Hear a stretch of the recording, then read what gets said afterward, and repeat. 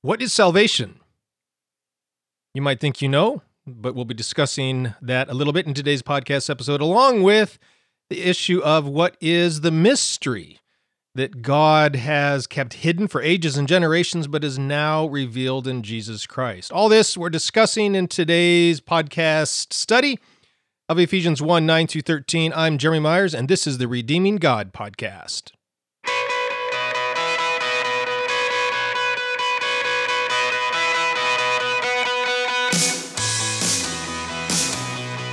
Hey, so thanks for so much for joining me.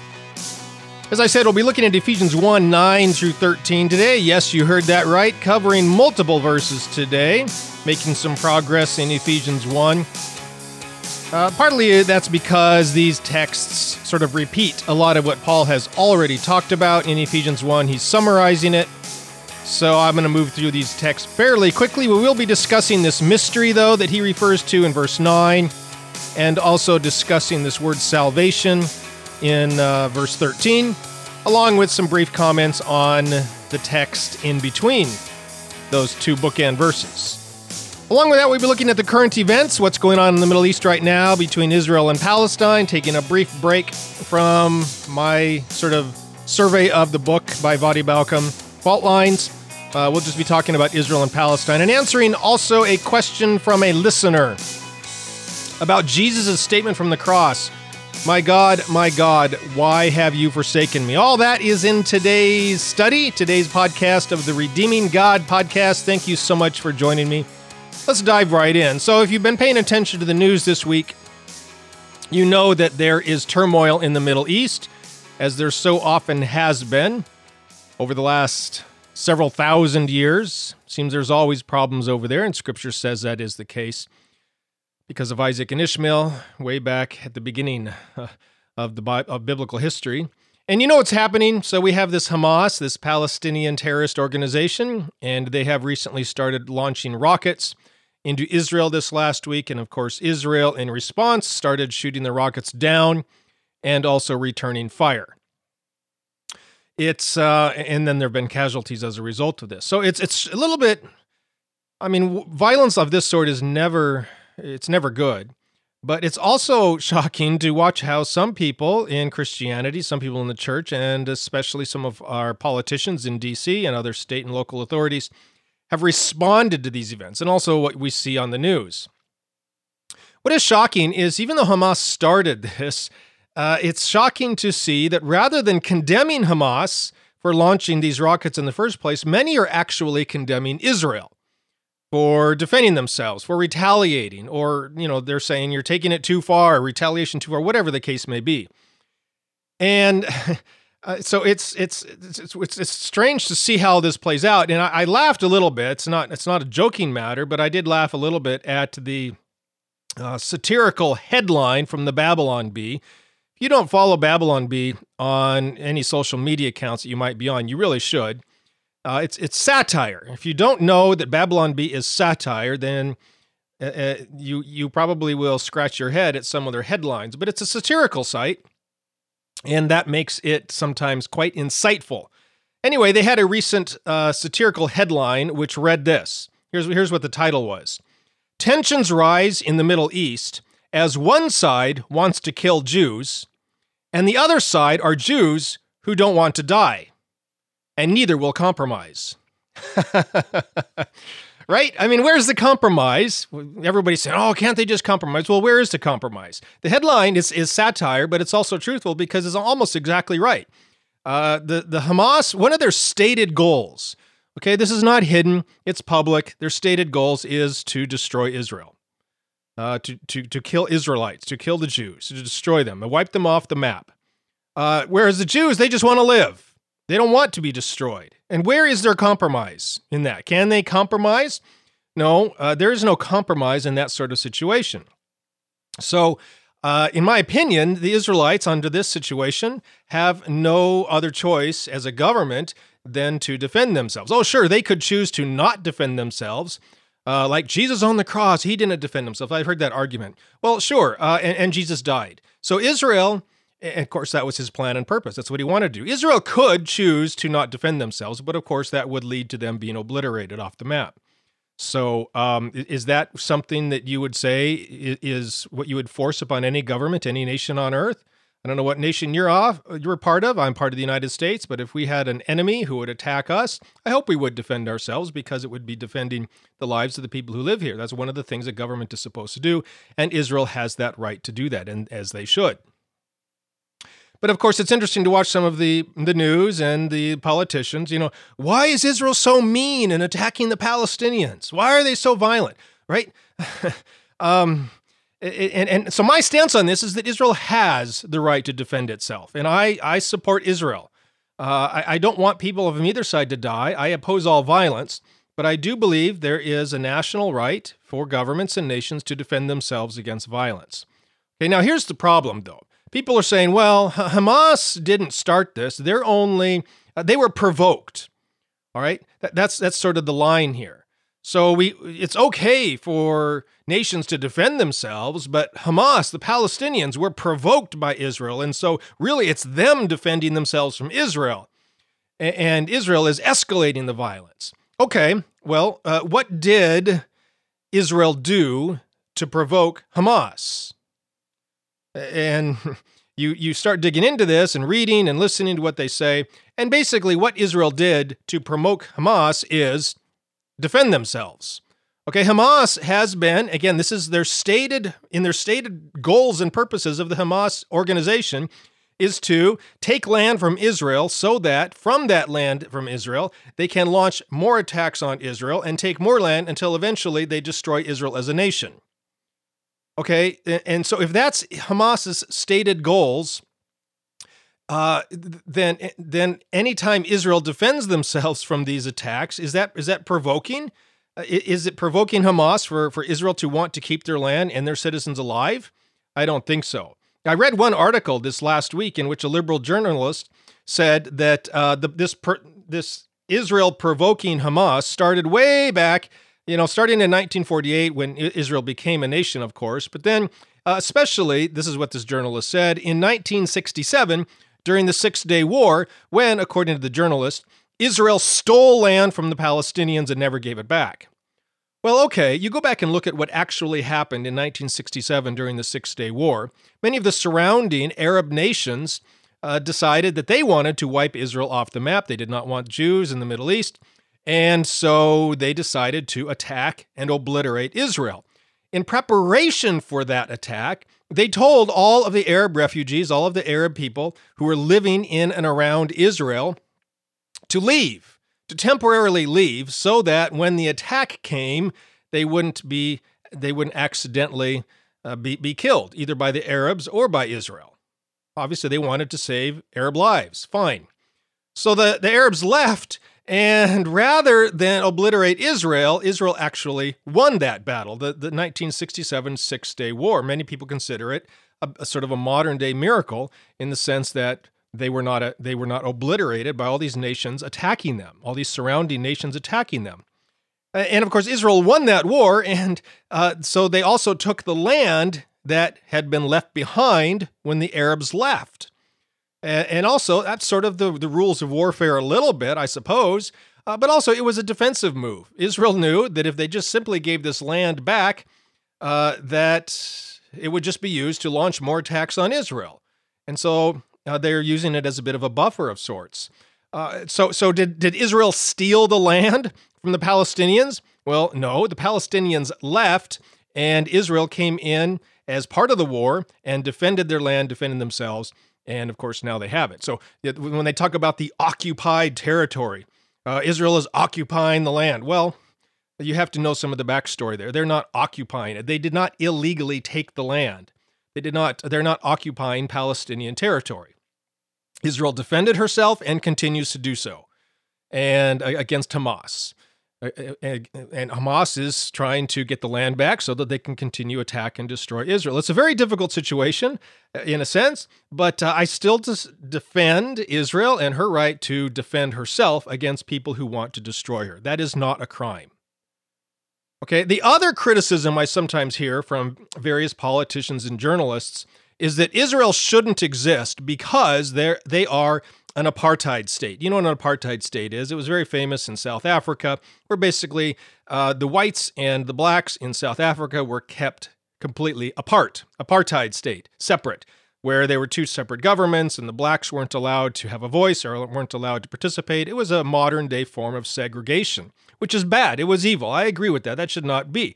So what's happening is certain politicians, like the four members of the Squad in Congress, you might have heard about them, they're saying that Israel is a racist country. They dehumanize the Arab citizens of Israel. They keep Arabs from being elected to positions of power, from having a voice in their government, and it's an apartheid state. Therefore, they are an illegitimate government, and they should be destroyed. Well, this is a bald-faced lie. All right, Israel is a democracy. That's their form of government. And they're the only democracy in the Middle East. And guess what? Israel gives its Arab citizens full rights, just like everybody else. Arab Israelis are full participants in Israeli society. They vote in elections along with everybody else. There are Arab parties, Arab people in parliament, the Israeli parliament. There are Arab justices in the Israeli Supreme Court.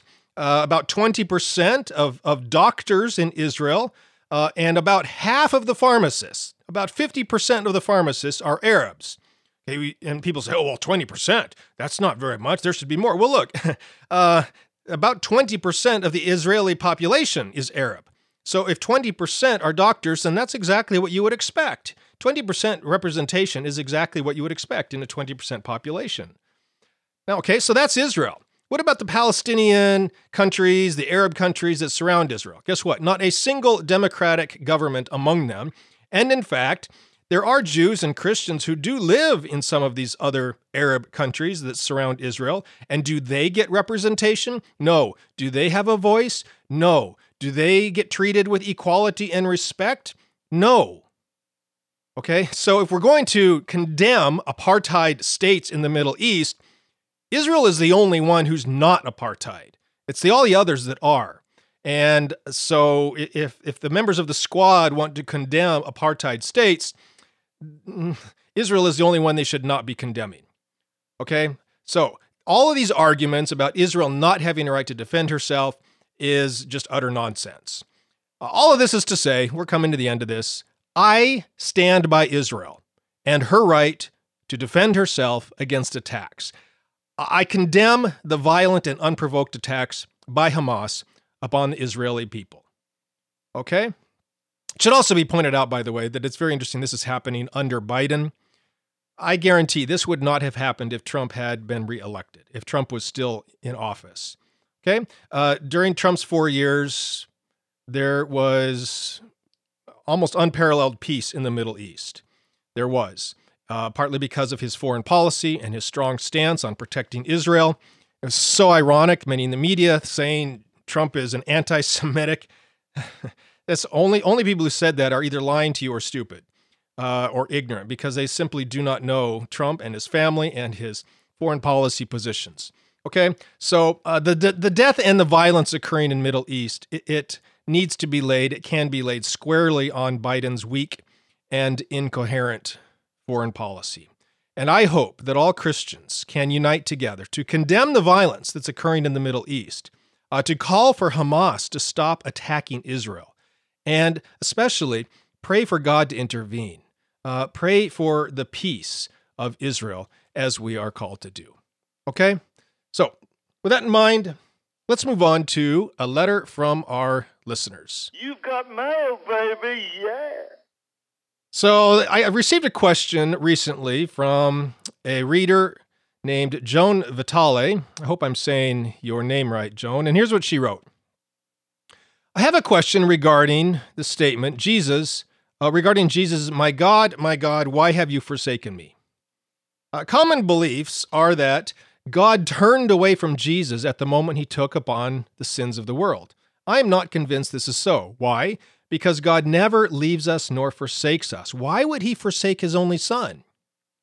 Instead, I feel that Jesus did not become sin for us, but rather he became the sacrifice for our sins, just as the Old Testament sacrifices did not take away people's sins, but instead were sacrificially offered, and that is why Jesus is also known as the Lamb of God who takes away the sin of the world. What are your beliefs on this?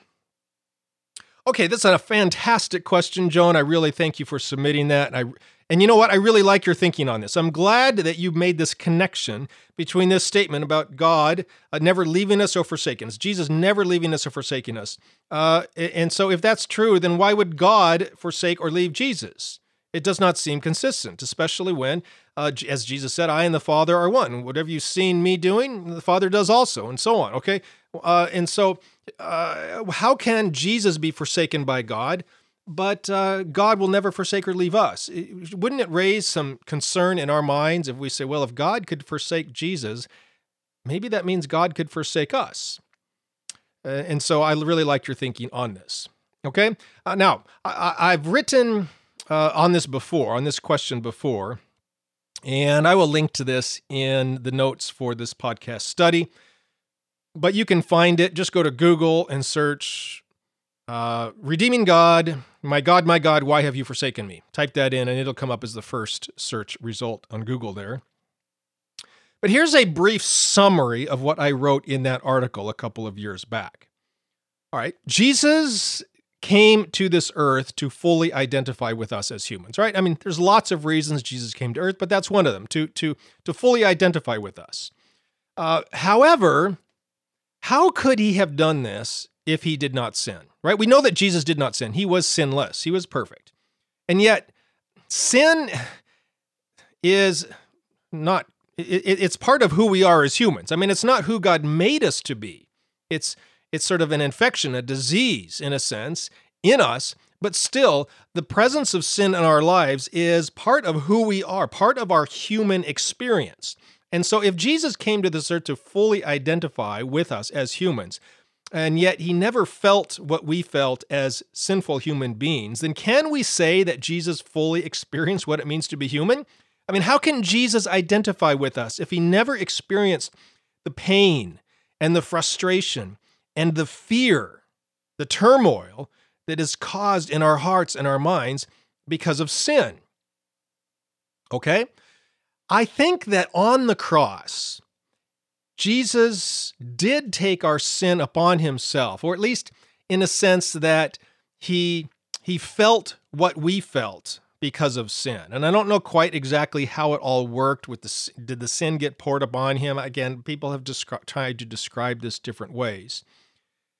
But I do believe that it is there when he cries out, my God, why have you forsaken me?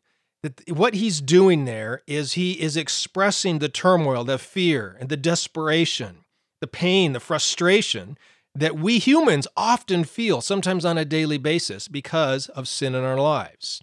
All right, the pain and anguish we feel every day. Jesus finally felt that on the cross. Okay, so he's not being forsaken by God on the cross, just as you and I are not being forsaken. Ever. Does God ever forsake us? No, he does not. But we often feel forsaken, don't we? Because of sin. And that is what Jesus is expressing on the cross. It is our pain, our fear, our hurt, our despair that is finally being given a voice. It is the cry of God fully entering into our broken condition, fully experiencing the sense of separation from God that sin causes. I mean, you think about it. Jesus always was in perfect union with God. We don't even know what that means because none of us as humans have ever felt it. But Jesus had been that way for eternity and for his entire life as a human. But now on the cross, that sense of oneness and unity and closeness with God was severed. And Jesus felt what we feel. And so he cried out, my God, why have you forsaken me? We often feel, if you're like me, you sin or you're having a bad day or it's difficulty at work or with your marriage or with your kids or who knows what, you just struggle with depression, I don't know, and you feel like God is ignoring you, like he has abandoned you, like he's not hearing your prayers, that he doesn't care about you, that he doesn't love you. That is what Jesus finally felt on the cross, why he cried out, why have you forsaken me? Now, if we know in our brains, if we're good theologians, that God does hear us, that he hasn't abandoned us, that he does love us, that he has forgiven us, but we don't feel that way. And it's a struggle between what we feel and what we know Scripture teaches to be true. So on the cross, Jesus was expressing what he felt, what we often feel, because of how we live in this world with sin. So on the cross, when Jesus cried out, my God, why have you forsaken me?" Jesus was giving voice to our pain and anguish. And here's the encouraging thing from this, okay? When you feel abandoned by God, just remember, Jesus knows what that feels like. When you feel forsaken, neglected, forgotten, overlooked, as we often do, remember that on the cross, Jesus knows what that feels like. If you ever feel like God has turned his back on you, Jesus knows what that feels like. Okay, so the question from the listener, from Joan, was, how can Jesus say, "God, why have you forsaken me," if God didn't actually forsake him? Well, this is the feeling that Jesus experienced, and it's a feeling that we all experience. And though we may feel forsaken, we are not forsaken any more than Jesus was forsaken. Was Jesus truly forsaken by God? No, he was not. If Jesus was truly forsaken by God, then Jesus wouldn't have been raised from the dead, but he was raised from the dead, proving that God had not forsaken Jesus. And since God has not forsaken Jesus, God also has not and will not ever forsake you and me. Okay, the presence of sin in our life makes us feel like we're forsaken, but we really aren't. God has not abandoned us, forgotten us, left us alone to suffer and die. God is right there with you all the time, loving you, holding you, and crying with you over the pain and suffering you experience. Because in Jesus, God experienced that also. Right? So it's sin that makes us feel separated from God. And that feeling is what Jesus expressed on the cross. It's one reason Jesus went to the cross, to bear our sin and take it away into death, so that we can see that God has not left us, has not abandoned us, and has not forsaken us. Okay? Now, as to this whole issue of sacrifice and the Old Testament sacrifices, I'm not going to address that, Joan, because I deal with it at great length in my book, Nothing But the Blood of Jesus. Also on this issue of the suffering of Jesus on the cross, I deal with that in my book, The Atonement of God. It's really a look at what is revealed to us, 10 things that are revealed to us through the death of Jesus on the cross, so that we wouldn't have learned any other way. Anyway, I do recommend those books, The Atonement of God and Nothing But the Blood of Jesus. It sort of deals with this topic a little bit more. Okay, so Joan, thank you so much for sending that question in. I hope that my brief answer there was a little bit helpful. Let's go on to our study of Ephesians 1, 9 through 13.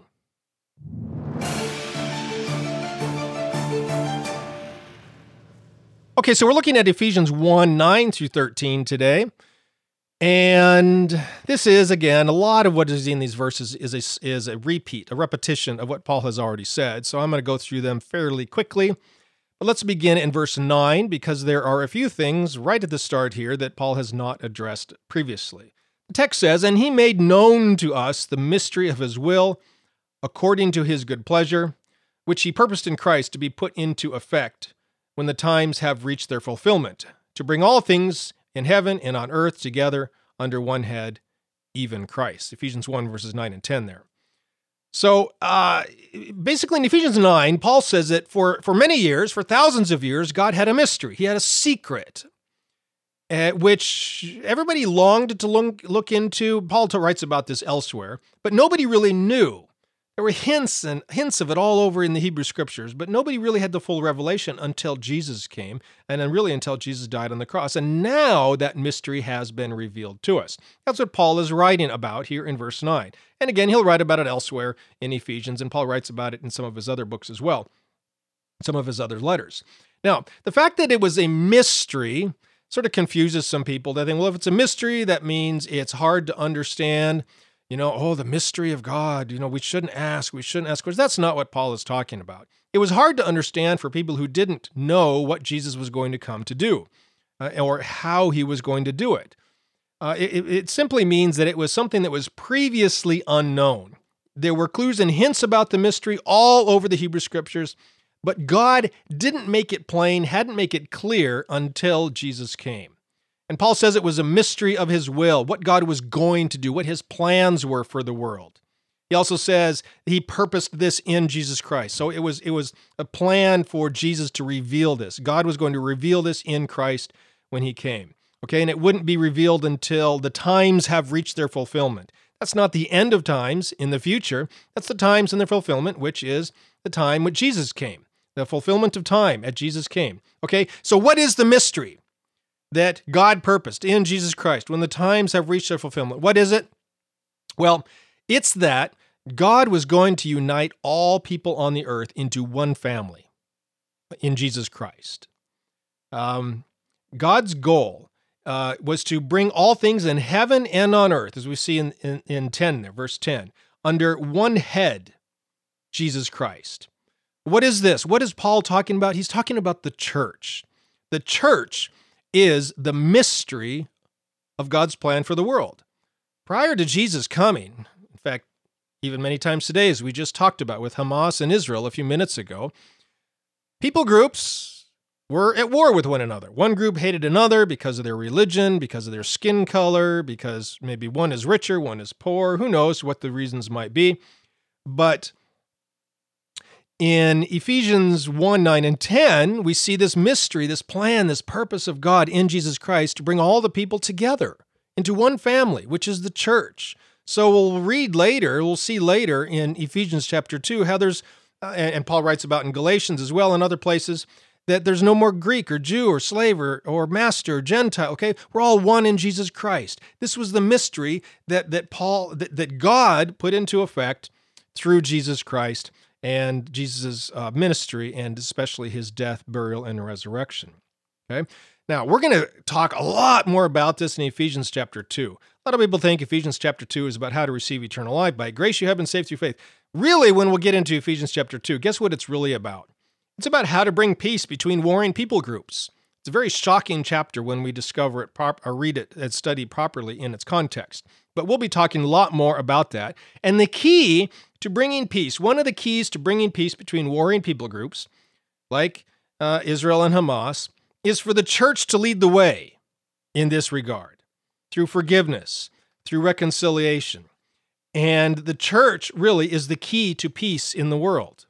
Believe it or not. Sadly, the church has often led to more violence and bloodshed in the world than peace. But when the church is properly functioning as God wants and desires, then the church is the key to world peace.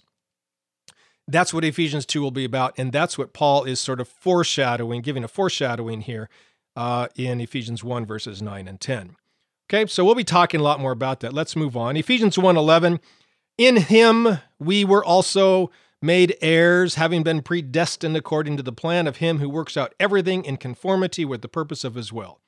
All right, here's this idea of inheritance, being made heirs, this concept of predestination, okay, with the purpose of his will. We've talked about all this before. Remember, predestination was not to eternal life, but it's to service and to a purpose in God's will. Same with election. And adoption as sons, it's not God choosing. He's not mentioning adoption here, but predestination is to adoption of sons, to being made heirs. All of this we've talked about in previous studies, so I encourage you, just go back and listen to those studies. Verse 12, in order that we, who were the first to hope in Christ, might be for the praise of his glory. Again, this is a repetition of things that Paul has already talked about. All of this is for God's glory, for God's purposes, so that we, the Christians, might bring praise to his glory as we lead the world in showing them how to live. Okay? And then finally, the first part of Ephesians 1:13 sort of provides a summary of all of this, all the riches that we have in Jesus Christ. And you also were included in Christ when you heard the word of truth, the gospel of your salvation. Okay, and I'm going to pick up the rest of verse 13 next time, so we'll just stop there for now. But the word of truth is here equated with the gospel of your salvation. And this is simply the message of how to live right in this world. Okay, now, if you've been around church and Christianity for a while, you might have heard lots of people use the word saved or salvation. And usually those words are used in reference to, When were you saved? Tell us about your salvation. And the concept, the idea is, when using saved and salvation, that you're supposed to talk about how you were converted, your conversion experience, how you went from being, converted from a child of darkness into a child of light, how you went from an unbeliever to becoming a believer, how you received eternal life, basically. Guess what? The word salvation is never used that way in the Bible. All right? And in the Bible, the word salvation, it means deliverance. And what you're supposed to do when you see the word salvation in the Bible is stop and substitute in the word deliver, deliverance, delivered, something like that. And then look in the context to see what the kind of deliverance is in view. And when you do that, you will discover that we can be delivered from false teaching. We can be delivered from hurting ourselves or other people. We can be delivered from losing reward when we stand before Jesus in heaven. We can be delivered from sickness, or premature death. The disciples are on the boat. Storm comes up. Jesus is sleeping. They say, "Lord, save us." So they're saying, "Lord, teach us how to go to heaven so we can be with you forever." No, they're saying, "Lord, we don't want to drown. Deliver us from drowning." Okay. So I cover this a lot, or at least I will, in my Gospel Dictionary online course. It's one of the 52 words I'm looking at in that course. So if you're part of the discipleship group, that lesson's not yet available, but it will be. I'm making progress. So I hope to add another lesson or two this week. We'll see if I can get those recorded and published. But here in Ephesians 1:13 then, so what we need to do is stop and see that he mentions salvation, the gospel of your salvation. We're going to put in the word deliverance, the gospel of your deliverance, and then look in the context to find what kind of deliverance is in view. And what is in the context? This reference about the mystery. What mystery? That as we'll see later in Ephesians, further context, Ephesians chapter 2, as Paul develops this concept more. Saved is there, as mentioned in Ephesians 2, 8, and 9. By grace you have been saved. Okay, what's the saved? What's the deliverance there? This conflict, this war, this hatred that exists between different people groups on planet Earth. That's what we've been saved from. That's the good news of your salvation in Ephesians. In Ephesians, the word salvation does not refer to eternal life and going to heaven when you die. Okay, instead, it refers to being liberated from the sin that destroys our relationships, destroys other people, that leads to death. Okay, and Paul is saying that we've now been saved from that through Jesus Christ. We have been shown how to live a different way so that we can live in peace with one another and peace with God. And that's what the word salvation means in Ephesians. It's not talking about where we go when we die, but rather how to live our lives right now so that we can be at peace with one another. Okay? And we'll talk about this again a lot more in Ephesians chapter 2 when we get there. It's very similar, by the way, to the kingdom of God. Jesus often talked about the kingdom of God, and the kingdom of God is not heaven also. Kingdom of heaven is not heaven. The kingdom of heaven is God's rule and reign in our life now. So Jesus often talked about the kingdom of God. Paul's preferred term for the kingdom of God is salvation. So where Jesus talks about the kingdom of God, Paul talks about salvation. And in both cases, they're not referring to life after death, but rather how to live our life here and now on this earth before death. Okay? And so the kingdom of God and salvation carry on into eternal life as well, but they're not synonyms for eternal life. So it's about God's rule and reign in our life now and spreading God's rule and reign over the earth so that other people can experience it as well. I said earlier that the church is the key to world peace. And how do we do that? By living in light of the kingdom of God now, by living in light of the word of truth, the gospel of our deliverance, the news about how to be delivered from sin and bondage and slavery and death and violence that has plagued us since the beginning of the world. That's what Paul is hinting at here, and he will explain it much more in Ephesians chapter 2 when we get there. Okay, now, you might say, Jeremy, this seems like an impossible task. How can I get along with people who want to kill me? How, right? That would be the question for the Jewish people. How can I get along for people who I feel have wronged me and stolen my land? That would be the question for the Palestinians, for Hamas. It's impossible. They want to kill me. They stole my land. I just can't let that go. It's impossible. Right.